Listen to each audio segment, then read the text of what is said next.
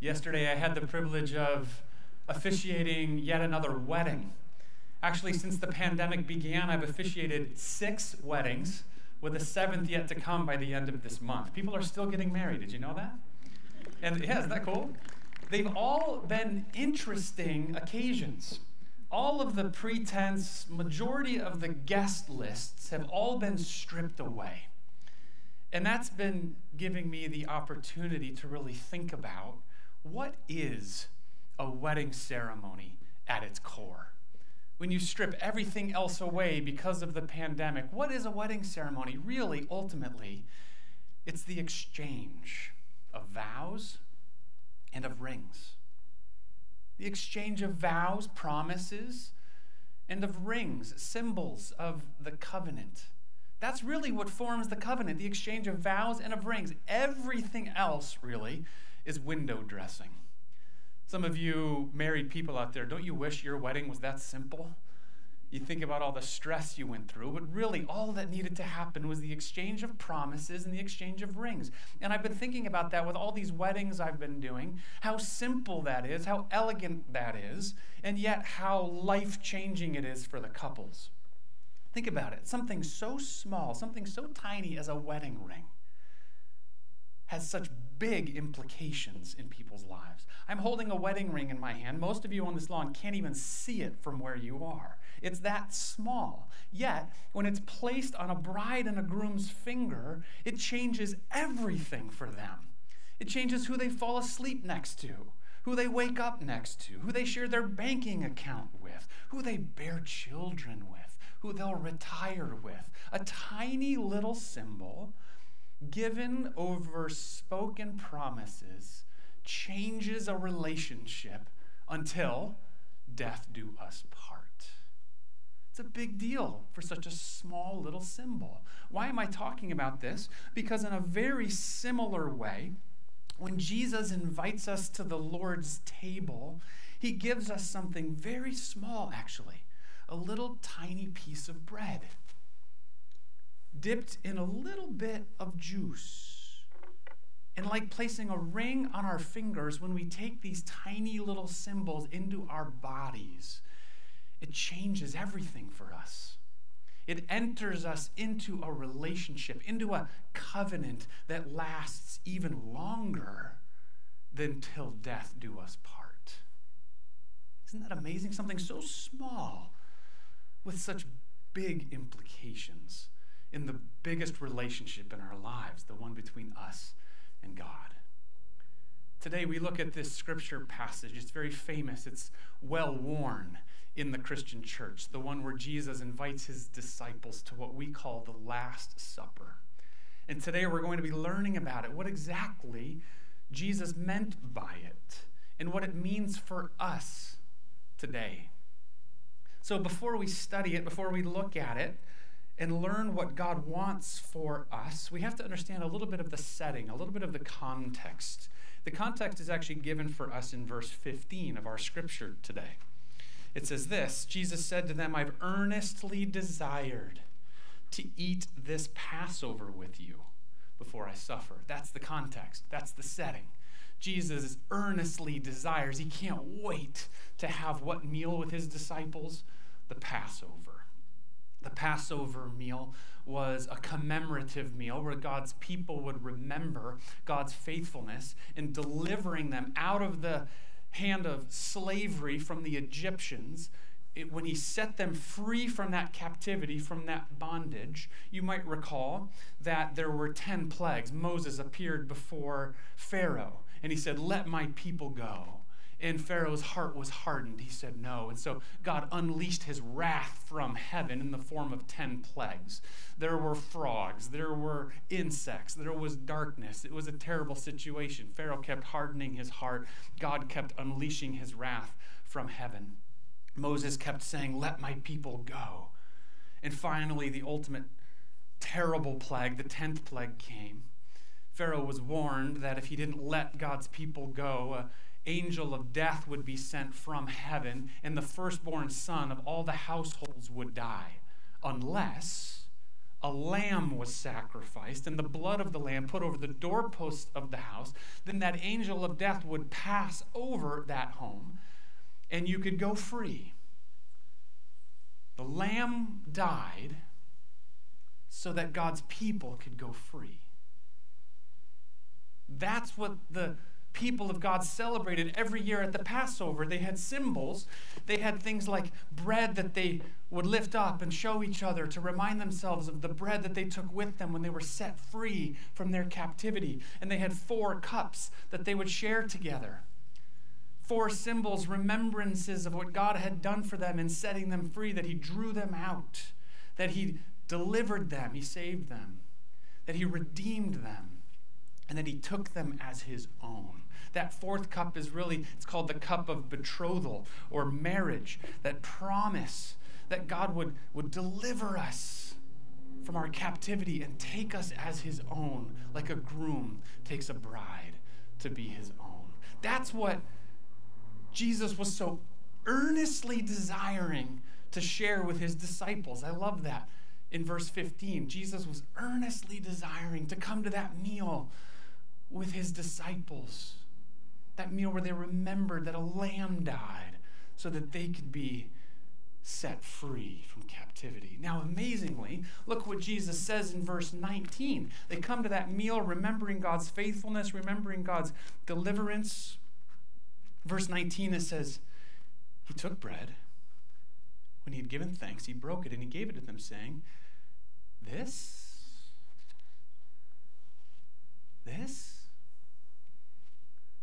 is my body given for you. Do this in remembrance of me. In the same way, after supper, he took the cup. And he said, this cup is a new covenant in my blood.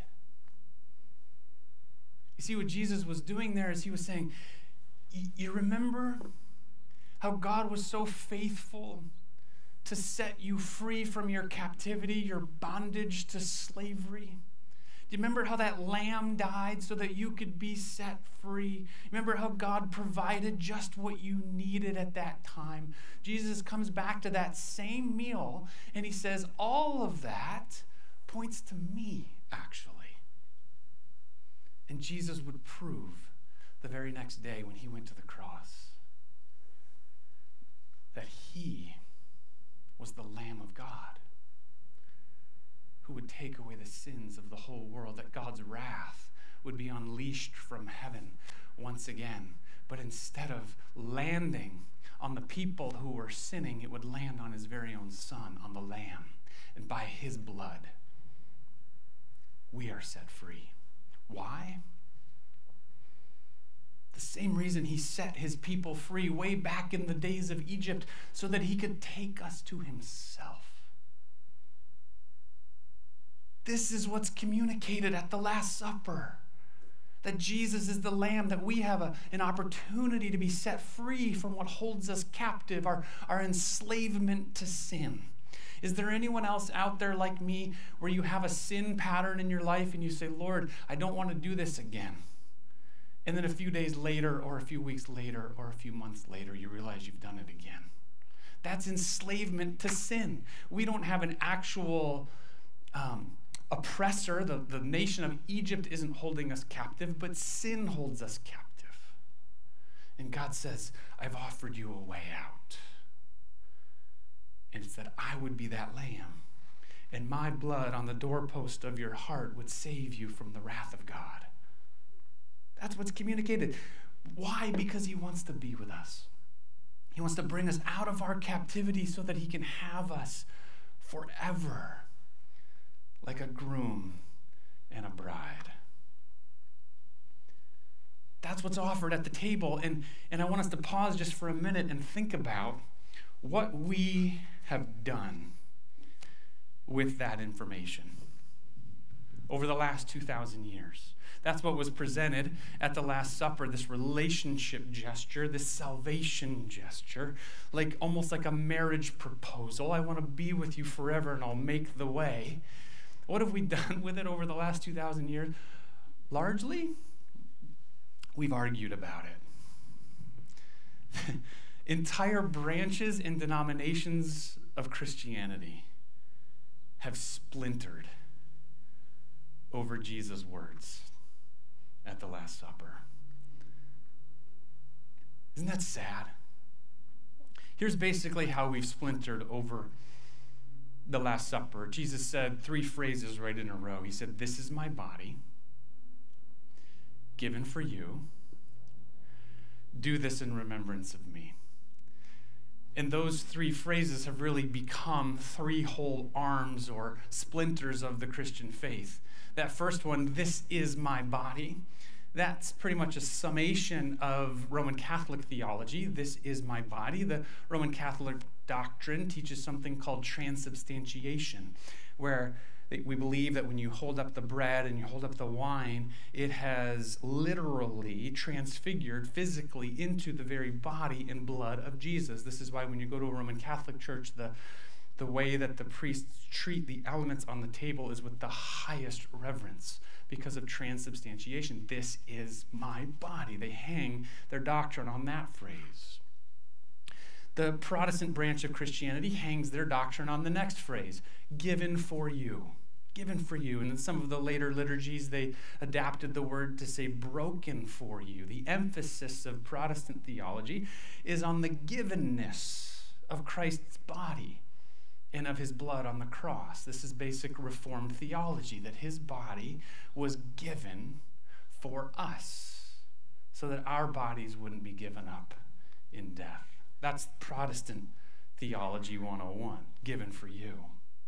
And then that third phrase, "do this in remembrance of me," that pretty much sums up what I would call progressive theology or liberal theology, where there's not much belief in the presentness of Jesus at the meal, but rather it's a remembrance meal. Do this in remembrance of me. It's a nice way to come to the table and remember who Jesus was, how kind he was, how loving he was. Do this in remembrance of me. So those are the 3 splinters of the Christian faith that have come out of these words at the table. And maybe you're wondering this morning, okay, so those are the 3 branches of Christian thought around the communion table. Maybe you're wondering, okay, who's right? Who's right? I'll tell you who's right. You guys ready? You can write this down. I'll tell you who's right. Jesus is right. Jesus is right. And what he was really trying to communicate at the table, he was saying, "I love you, and I'll do anything to get you. I want to be in covenant relationship with you, and I will become the lamb. It'll be my blood that is spilled so that you can be delivered from your captivity of sin, so that I can take you to myself, so that we can be together even longer than death do us part." That's what he's trying to convey. What a shame that we have splintered over those loving words. Wouldn't it be silly if the couple that I married yesterday, when they went to bed last night, wouldn't it be silly if they started arguing over the color of the rings? I think it should be gold, to remember the light of God's love. I think we should have diamonds to remember the purity of Christ. And if they got into this argument over the rings instead of consummating their marriage together, that's kind of like what we do when we argue over the table. God is saying, "I love you. I want to be with you. I want to be in covenant with you. I want you to myself. And so I will die to get you forever." And we say, "Well, I don't know if the body's in the bread or not." And we argue about it. How sad.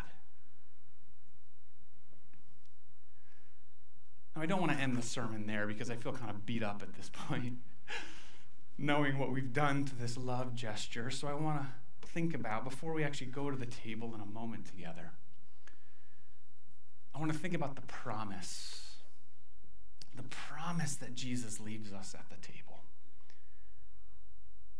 The promise, he says it in verse 18. It's an interesting phrase. You have to kind of figure out what he means. Verse 18, he says, "I tell you that from now on I will not drink of the fruit of the vine until the kingdom comes." There's actually a promise in that. I mentioned earlier there were 4 cups at the communion, at the Passover table.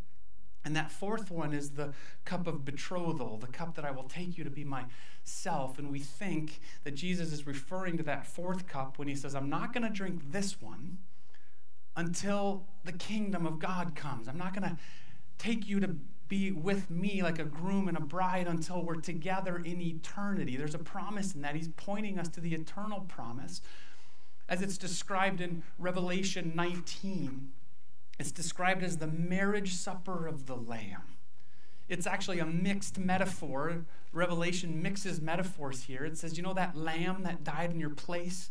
The lamb whose blood was spilled so that you wouldn't receive the wrath of God? That ram, in some mystical way, in heaven becomes a groom. And we all are the bride. And we will be gathered with our groom, the Lamb of God. And we will be presented before the Father as a stainless, sinless bride.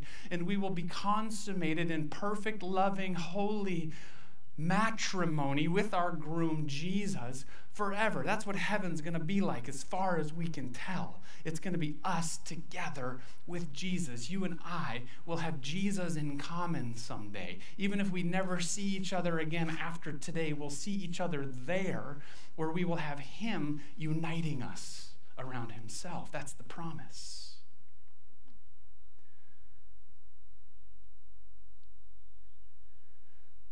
A few years ago, it was a Sunday morning.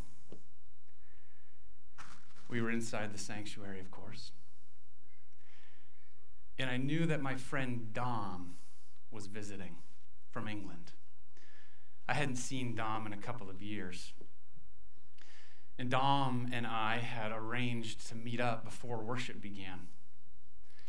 But he got lost in these backcountry roads and he couldn't find it, and we didn't get to meet up before the service. But I saw him in the sanctuary as the service was going on, and after the sermon concluded, I was serving communion at one of the stations, and I was just serving person after person, and out of my peripheral I could see Dom coming up in the line.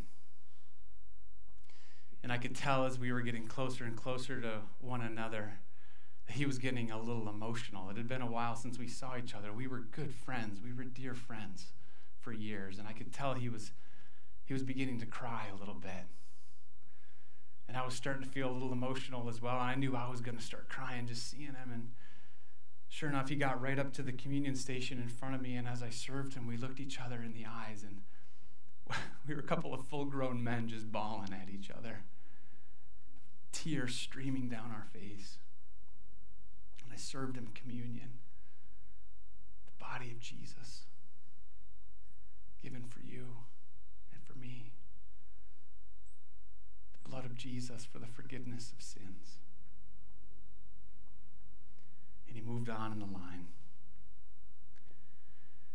After church, we were having lunch together down at the Cos Cabra, just laughing and catching up. And I said, Dom, what do you think that was about? Why do you think we were crying when we saw each other at the communion station? And he said, I know exactly what it was. He said, we were crying because that's what it's going to be like someday. When we get to heaven, we won't have seen each other in a while, but Jesus will be in our midst. And his sacrifice will be what got us there. We will be united because of the blood of the Lamb. That's why it was so joyful, Nathan, for you and I to see each other with Christ between us, because it was a foretaste of heaven. So there we were in the Cos Cabra crying all over again. But that's the promise at the table. In spite of everything we've made of the table, all the ways we've splintered and argued and fought about the table, Jesus keeps bringing us back to it over and over, saying, I want you in relationship with me forever, and I'll pay the price to make it possible. I love the line in verse 18. He tells his disciples he earnestly desired to have that meal with them. Do you know that Jesus earnestly desires to meet you this morning? to remind you that he's provided the means necessary for you to be set free from your captivity to sin. He's earnestly desiring you for who you are, just as you are, to come to him, to receive from him an everlasting covenant, beyond till death do you part. That's what he desires from us at this table. That's what I'm hoping the Holy Spirit communicates to all of us in the next couple of minutes as we unpack those stinking little plastic cups that we're forced to use right now. I know it's a little ridiculous, but I am trusting that the promise of God is still true in the midst of this circumstance, that he can still communicate with us through this makeshift meal that we're about to do. So before we respond to that invitation of meeting Jesus at this table, it's appropriate for us to be honest with him about our captivity to sin. So I'm going to have a moment of silence here. It's an opportunity for us just to confess silently in our hearts, saying, Lord, here are ways I've been captive to sin. Here are ways I need you to be that lamb for me, so that when the wrath of God comes, I would be safe in your righteousness. So let's be silent for just a moment, bringing to mind sin patterns in our lives. And we'll follow that up by reading the prayer of confession together. So let's pray in silence first.